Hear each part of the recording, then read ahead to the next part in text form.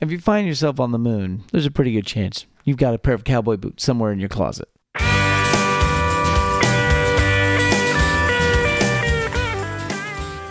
Howdy! You're listening to Come and Take It, a talk show about Texas by Texans, where three friends born and raised in the Lone Star State share their views on the history, culture, and just what it means to be Texan. I'm Mike Zulkowski. And I'm Sean McIver. And I'm Scott Elfstrom. Today, the story of Texas has always emphasized self-reliance while living on the edge of the frontier. Whether it was the earliest European settlers staking their claims, wildcatters drilling for black gold, or telecom cowboys wrangling bits and bytes, Texas has a history of pushing the envelope and leading the way. There is no better example than the crucial role that Texas, and the Houston area in particular, have played in the United States manned spaceflight program. But first, what's our favorite movie filmed in Texas but not actually set in Texas? And I can say for me, it's The Great Waldo Pepper from 1975 with Robert Redford. Mine is going to be Waiting for Guffman, which was filmed in Lockhart and other towns in Central Texas, but is actually set in fictional Blaine, Missouri. I love Waiting for Guffman. It's a fantastic movie. Parker Posey! I'm going to go with RoboCop and RoboCop 2. The first shot in Dallas and the second shot in Houston. Because Dallas is exactly like Detroit. I think a few years from now, they'll make a movie set in Houston, but they'll actually film it in the burned out ruins of Detroit. Exactly. And everyone will be, hey, it's Houston. Hey, y'all. They'll just throw some cattle, some cows, and some horses in there. So how did Houston become the center of everything space? We actually have to backtrack a little bit to see where the Johnson Space Center's origins come from. And those origins are in the National Aeronautics and Space Act of 1958, which was a landmark law signed by President Dwight Eisenhower. It was meant to jumpstart the United States' participation in the space race after the Soviet Union had launched Sputnik the year before. Up to this point, the U.S. military infrastructure had been in charge of the country's space program, and it was apparently incapable of moving fast enough to keep up with the Russians. Congress decided that it was necessary to create a single federal agency to fight this conceptual battle of progress with the Soviets. We had to win the space race. The Space Act created the National Aeronautics and Space Administration, or NASA, to be the governing body for all civilian efforts that would develop manned spaceflight in the United States. The Space Task Group was the part of NASA in charge of managing the U.S. manned spaceflight programs. This group managed the Mercury program from Langley Research Center in Virginia, but in 1961, when President John F. Kennedy announced the national goal of putting men on the moon by the end of the 1960s, they realized that a much larger organization with many more resources than Langley could provide was going to be needed. John F. Parsons, who headed the Ames Research Center in California, led a search to find a suitable site for this new research and development center based on the criteria that it must include water transport, an all-weather airport, proximity to a major telecommunications network, availability of established industry and contractor support, an ample water supply, a mild climate allowing for year-round work, and finally, a culturally active community. Just a few little things were necessary.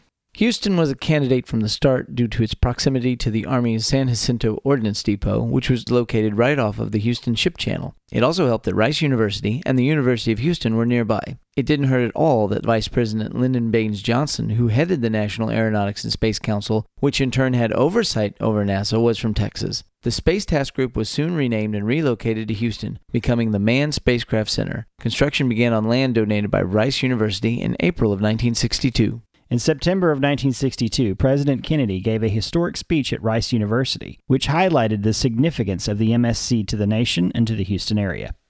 What was once the furthest outpost on the old frontier of the West will be the furthest outpost on the new frontier of science and space. Houston, with its Manned Spacecraft Center, will become the heart of a large scientific and engineering community.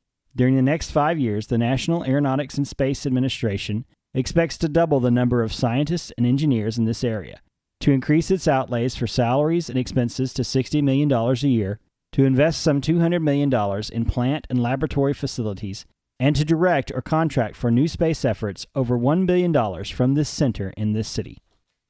By September 1963, the MSC was officially open for business. It was intended to be the primary flight control center for all future manned space missions, beginning with the upcoming Project Gemini. The Mission Control Center at the MSC was first operational for Gemini 4 in June 1965, and the primary control room was active through the Gemini, Apollo, and Skylab programs, as well as for space shuttle flights until 1998. The original Mission Operations Control Room was designated a National Historic Landmark in 1985 for its role in the flight control room of the Apollo 11 mission, and it's since been restored to its Apollo-era condition. Following President Johnson's death in January of 1973, the MSC was officially renamed the Lyndon B. Johnson Space Center in recognition of his role as one of the key figures in passing the legislation that led to the Space Center's creation, and for his long-term support and advocacy for America's space program. Today, the Johnson Space Center is still located in the suburb of Clear Lake, about 25 miles southeast of downtown Houston. There's over 100 buildings at the JSC, and they cover 1,620 acres. In addition to names, most of the buildings are numbered. Some of the more famous buildings include Building 31N, which houses the Lunar Sample Laboratory, where the bulk of all materials... That's a lot of cheese. Yeah, 842 pounds of cheese, brought back from the moon, are still housed. Building 32 is the home of the Space Environment Simulation Laboratory.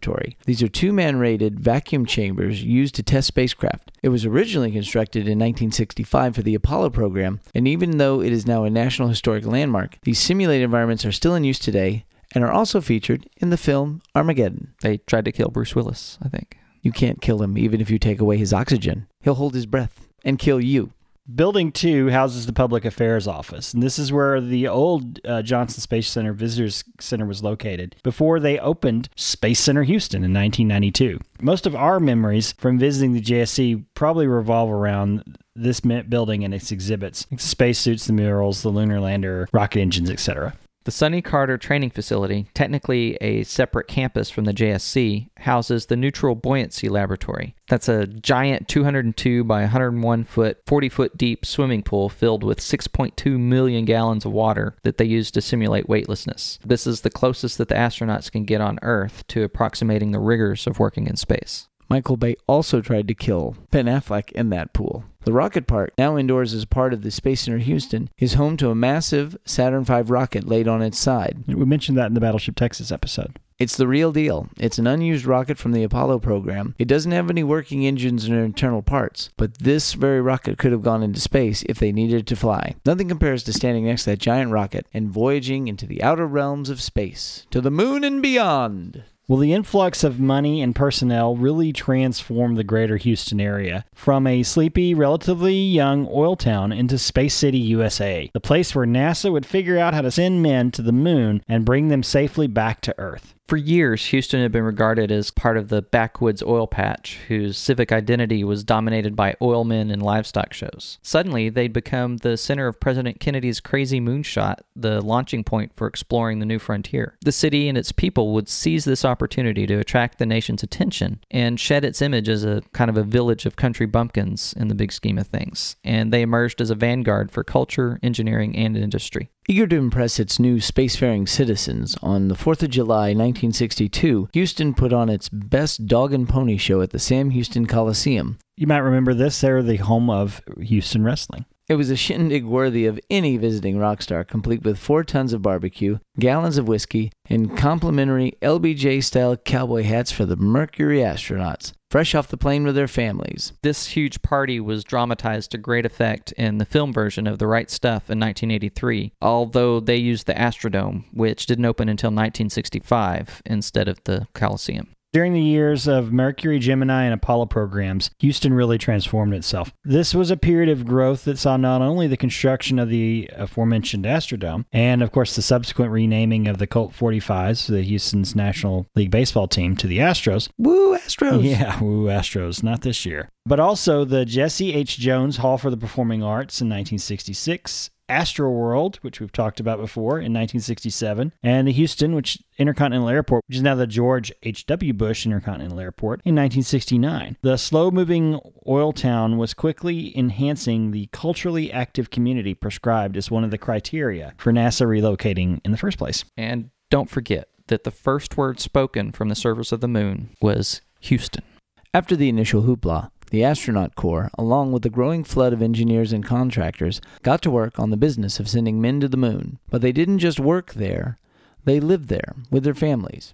They were wined and dined by many of the suburbs surrounding Houston, but the astronauts and their families mostly settled into the suburbs surrounding Clear Lake and the Manned Spaceflight Center. These included Nassau Bay, El Lago, and perhaps most famously, Timber Cove, where Jim Lovell of Apollo 13 fame and 4 of the original Mercury 7 astronauts made their homes. While rightly regarded as heroes and celebrities by the majority of the nation, these families were assimilated and adopted by their communities as any other residents would be. This loose collection of suburbs would be nicknamed Togethersville by some of the astronauts' wives, and formed a support system for those times when their husbands were pushing the envelope of human achievement. To this day, many current and former astronauts continue to make their homes in this area. There's this really good story that we found in the Houston Chronicle by writer Lisa Gray, and it's about Jim Lovell after he returned safely from the ill-fated Apollo 13 mission. And it illustrates really how deeply and completely the residents of the area embraced these space-age frontiersmen in their midst. So it goes, when at last Lovell returned to Timber Cove, the neighbors could have welcomed him home with music, cheering, and a raucous party. But the Timber Cove wives knew something different was required. The night that Lovell was due to arrive, neighbors gathered at the entrance to Timber Cove, each holding a flashlight or a torch. When the astronaut pulled up, everyone in the crowd quietly put one hand on his car, and solemnly, silently, they walked the car through the darkness to the Lovell's house. "I'm glad to be back," was all Lovell said. Of course, all of this happened well before the three of us were born. Most of what we know about it, in addition to the reading, was gleaned from dramatizations such as the film version of The Right Stuff, which adapts Thomas Wolfe's masterwork chronicling the Mercury program, and other books by NASA veterans like Lovell, Alan Shepard, Deke Slayton, and flight director Gene Kranz, as well as from The Earth to the Moon, the HBO series that follows the Apollo program from many different perspectives, and that's based on Andrew Chalkin's book, A Man on the Moon, which is also very excellent. It's most excellent. Be excellent to each other.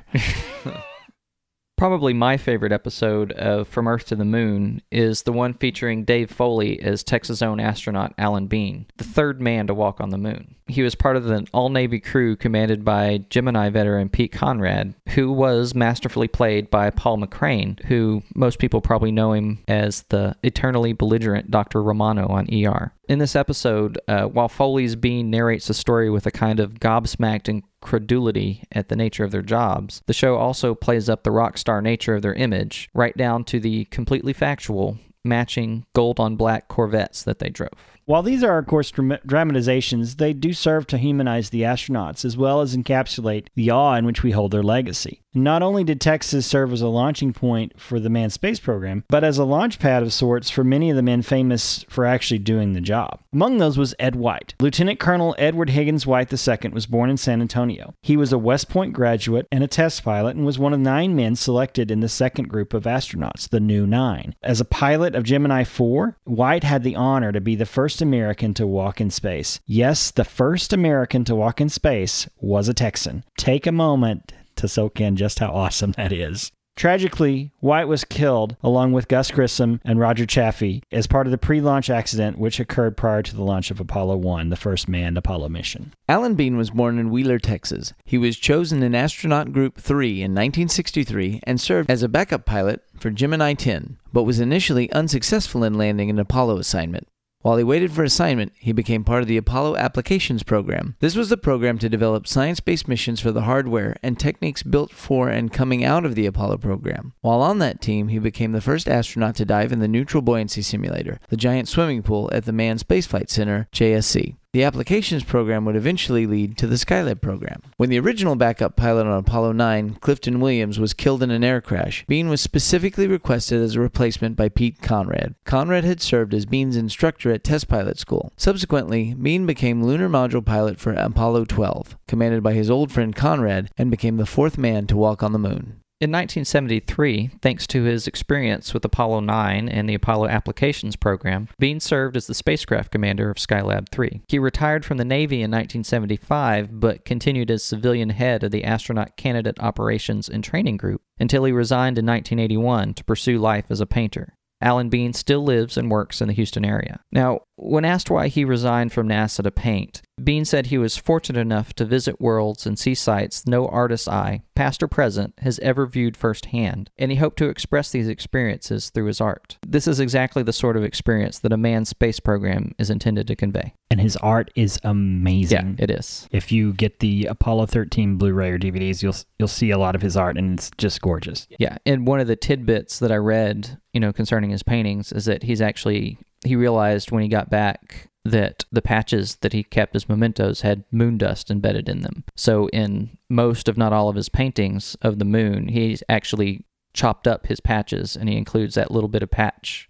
Oh, that's in cool. all of his paintings. I never knew that. That's awesome. Yeah. Wow. So another person who went to the moon was Edgar Mitchell, and he was born in Hereford, Texas. He was chosen as part of Astronaut Group 5 in 1966. He served as a backup lunar module pilot for Apollo 10 and went to the moon as lunar module pilot with Apollo 14. He became the 6th person to walk on the moon. This is the only time Mitchell would go into space, and he retired in 1972, and he currently resides in Florida. And he was played by Gary Cole in From the Earth to the Moon. Dave Scott was born at Randolph Field in San Antonio and attended school at the Texas Military Institute. Selected in Astronaut Group 3 in 1963, Scott began his career in spaceflight as co-pilot to Neil Armstrong on Gemini 8, where the first successful docking between two vehicles in space was achieved. In his second flight, Scott served as command module pilot for Apollo 9, the first fully configured Apollo spacecraft where the lunar module was tested for the first time in Earth orbit. For his third and final mission to space, Scott was spacecraft commander of Apollo 15, becoming the 7th man to walk on the moon and setting a record for time spent on the lunar surface at 66 hours and 54 minutes. Scott served as Center Director of NASA's Flight Research Center from 1975 to 1977, and later served as a technical advisor on both the film Apollo 13 and the TV series From the Earth to the Moon. He currently resides in Los Angeles.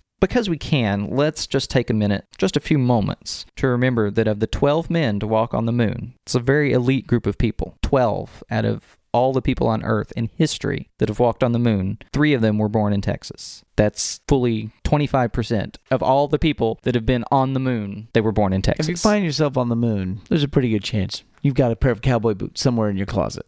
Yeah, Well, there you go. Well, and the other thing to remember is that of the 12 men who walked on the moon, all of them lived in Texas. Yeah. In Houston. Woo, Texas. Woo, Texas. That's the one big thing we want to think about for this episode is not just that NASA was in Houston, but NASA was a part of Houston's life and a major part of growing the Houston area. And we all have some good stories about Houston and about the NASA, about the Johnson Space Center. Well, since none of us lived in the Apollo era, now would be a good time for us to kind of go around and share sort of our impression of the Apollo program. Yeah, and what we know of the Johnson Space Center. My first introduction to the Johnson Space Center was in the 80s, and the space shuttle program was already well on its way. When I went to tour there, that was way before Space Center Houston, and they put all that stuff in there. But, I remember visiting Building 2 in the Visitor Center, and at the time, I'm pretty sure that was the only place you could go into a gift shop and buy astronaut ice cream. And they had the big wall with all the replica patches from the handful at that time of space shuttle missions. Because remember in the early 80s, they hadn't really ramped up. So they had all of the patches though, because I got a Apollo Soyuz patch. I remember. Right. You're right. But so that's what I remember. And I remember, like we mentioned earlier, walking around the buildings, and there's the rocket park where they had all the rockets set up outside, and they had actual rocket engines, some of which had actually been used in tests, or I don't know if they had any that were actually went into space there, but they had, there were working engines. They just happened to not be used at the time. And it's just great to walk around that place and realize that everything that was happening in space that involved people originated from those facilities. Well, see, for me, all of these astronauts represented just almost folk heroes, but they were such realistic people because they were also Texans and they lived in Houston, so they weren't that far away. And I remember reading about, all of the things that had been accomplished in the Apollo era and seeing everything that happened in the shuttle era. So that when I came to live in Houston many years later, when I was still in school, I remember getting to make a big field trip down there. And I actually went into the Sonny Carter, buoyancy lab and getting to see that pool for real sitting there and seeing all of these simulated pieces of shuttle and future space station parts that were sitting there. And there were astronauts in the pool training with everything going on. Space Station Freedom. Yeah, I remember that. I do remember that. Wow, that's a flashback. I wish they'd called it Space Station Texas, but yeah. Or the SS Sam Houston would have been nice. Yeah, I think we all kind of probably went to the Space Center around the same age, in our 10 to 13-year-old time period. But it was in the 80s, and the shuttle missions were big. But I think it's interesting you talk about that they lived in Houston, and they were part of Houston. And yeah, well, and I'm just going to interject, that's kind of one of the themes through the whole show that we've had it from show to show is that Texas is very good about bringing in people that didn't necessarily come from here, but we accept you and we assimilate you, and now you are Texan. It's the closing tag to the show. Even if you aren't from Texas, Texas wants you anyway. You know, the funny thing is my wife was saying, we were talking about this, and she said that growing up in Southeast Texas, it still amazes her, she said to this day, that these astronauts, they did these amazing, great things, but they lived in Houston. They were close. They were just folks who lived in the town and lived in the city. And their job just happened to be to go thousands and thousands of miles into space. Right. They had suburban houses, and they drove to the office in the car, and that's what they did. But the funny thing is these neighborhoods also still have the character of being, part of the NASA lifestyle. Timber Cove has a pool shaped like a Mercury capsule. But the interesting thing, I think another funny thing is my father-in-law was telling me when he was a teenager or a kid, he went on a Boy Scout trip down to Houston, and they were doing service projects. And one of the things took them to Clear Lake, and they were in this neighborhood doing the service project. And he said he didn't put it together until he was in college several years later. The names on the mailboxes were Shepard and Lovell and Armstrong and all these people. So he was like, we were in the astronauts neighborhood. But that's the thing, is that while they were part of this neighborhood, they were also protected by the neighborhood. When you're reading Lisa Gray's article, she also talked about that the people in the neighborhood when people would come looking for the astronauts' houses and ask for directions, the people would give them the wrong directions to get to the wrong houses. I think an interesting thing about the astronauts, and I was thinking about this because I recently heard an interview with modern astronaut Mike Massimo. Yeah, love that guy. And he's amazing. And, to be an astronaut, as you said, is to be a member of an elite group. But it's not just that you're blessed to be this group, you're selected to be in this group. And people work their entire lives, and they put every fiber of their being, and they sacrifice their personal everything to achieve this dream, to touch space. And to get to do that is a very special thing. And it just reflects on the character of these individuals who've been selected, because they're so humble about it and how they embrace it. And I think that's it's the aw shucks attitude, but it's like, it's aw shucks, but it's putting in 120-hour weeks, and it's giving up weekends, and it's working harder than anybody else. And that is the Texas character, and that is the Texas ideal. And I think this is a perfect time to wrap up with a quote from Alan Bean. And I found this in one of Lisa Gray's wonderful articles that she's written on the early days of Space City. Bean thinks Houston hasn't done enough to memorialize the splendid era of its Apollo past. The city needs a monument, he thinks. Something larger than downtown's Tranquility Park. Something on the city-defining scale of the St. Louis Arch. Something of a grandeur appropriate to the accomplishment it would mark. We did something here unique in human history, Bean says. We need something to say. This is where humans conceived plans to leave the Earth, and then they did it. Texas. We put men on the moon, y'all. That wraps things up for today. You can find notes and links from today's show at brainstaple.com, and we'd love to hear from you. So please like and share us on Facebook, follow the show on Twitter at Texas Podcast, or go to brainstaple.com and leave us some feedback. Be sure to indicate whether it's okay for us to mention you on the show. You can follow us individually, too. I'm Mr. Java. And I'm Mac Sean with 2 N's. And I'm Scotticus. If you like the show, tell your friends and please leave a review on iTunes. That really helps us out. We hope you join us next time, and remember that even if you aren't from Texas, Texas wants you anyway.